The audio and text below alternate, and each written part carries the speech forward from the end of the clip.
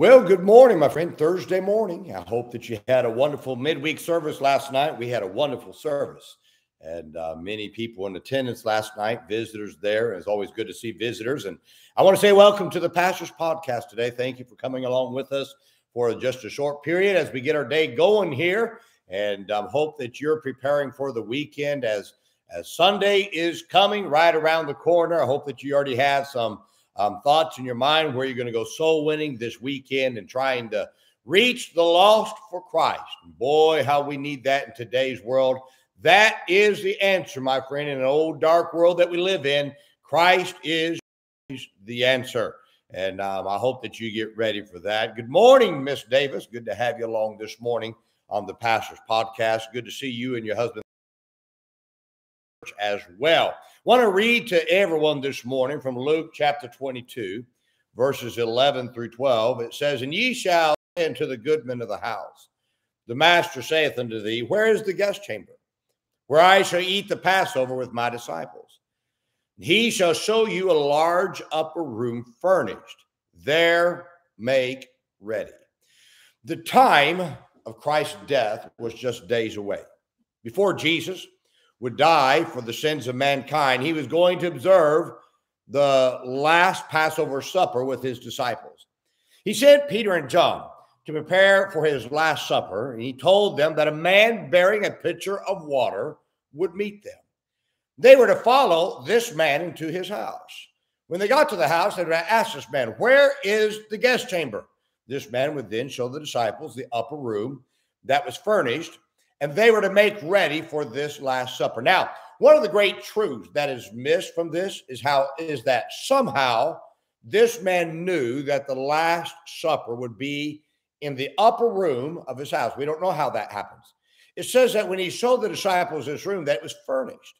In other words, this man prepared for months, if not years, for the Savior to eat in his last supper in this upper room that this man owned. This man prepared daily for the Savior to eat at his house because he didn't know what day it would be that the house would be used for the Savior. Now imagine this. Imagine if the man kept that upper room cluttered with junk. This room would not have been ready for the Last Supper. Imagine if this man was busy doing his own thing instead of being ready for the master to eat the Last Supper in his upper room. This man would have missed the opportunity because he was too busy doing things that were not important to what this man was created to do. The same God who made this man for a purpose has made you for a purpose as well. God did not create you for the world's use, but he created you for his own personal use. Imagine this. Imagine the creator of the universe. This is an amazing thought. He, the creator of the universe, wants to use you. God has a purpose for your life, and you are to prepare your life for when he needs you. Now, you've got to be careful about filling your life with things that would keep you from being used by God. Many believers are no different than a hoarder who keeps everything in the house because someday they're going to be able to use it or sell it. Now, my friend, you cannot be used to the extent that God wants you to be used when you fill your life with worldly junk and vices. It's not that God doesn't want you to enjoy life, but you've got to keep your life so available to God by keeping yourself from anything that would hinder you from being of use for God. When you clutter your life with vices and worldly possessions, you're hindering God's ability to be able to use you to the fullest extent of what he created you to be. Can I further say this? Prepare daily for that day when God chooses to use you.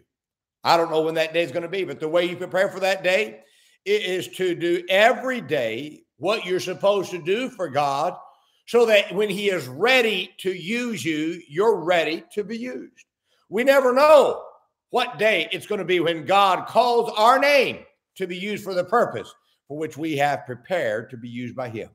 Now, if we're playing in the world, we'll not be ready for that moment for which God wants to use us. Every day, you should prepare yourself for God to use you for the purpose for which You were created to serve him. God knows your name. God knows where to find you. So if you live every day preparing, saying, I'm going to do my best today, just in case this is the day that God calls my name, then I'll tell you this, then God says, okay, that person's ready. It's the person who's just doing every day what they're supposed to do to be used in the greater way is the person that God says, that person's ready. God's never going to call the person who's sitting doing nothing. He's going to call the person who's busy doing the work that God wants them to do, because he says, okay, they're already doing it. Now let me move them up to where I can use them. That's the secret to being used by God. Do what you're supposed to do every day. Boom, God brings your name to the leadership that he's going to use to promote you to that other position that God can use you in a greater way. My friend, this is one of the great secrets of life for God to use you. Don't wait and sit for God to use you. Get busy. Prepare now. Let God work in you and use you the way he wants to use you. Oh, my friend, I hope this is a help to you today. And remember today, hey, be good to everybody. Everybody's having a tough time. Have a great day, my friend.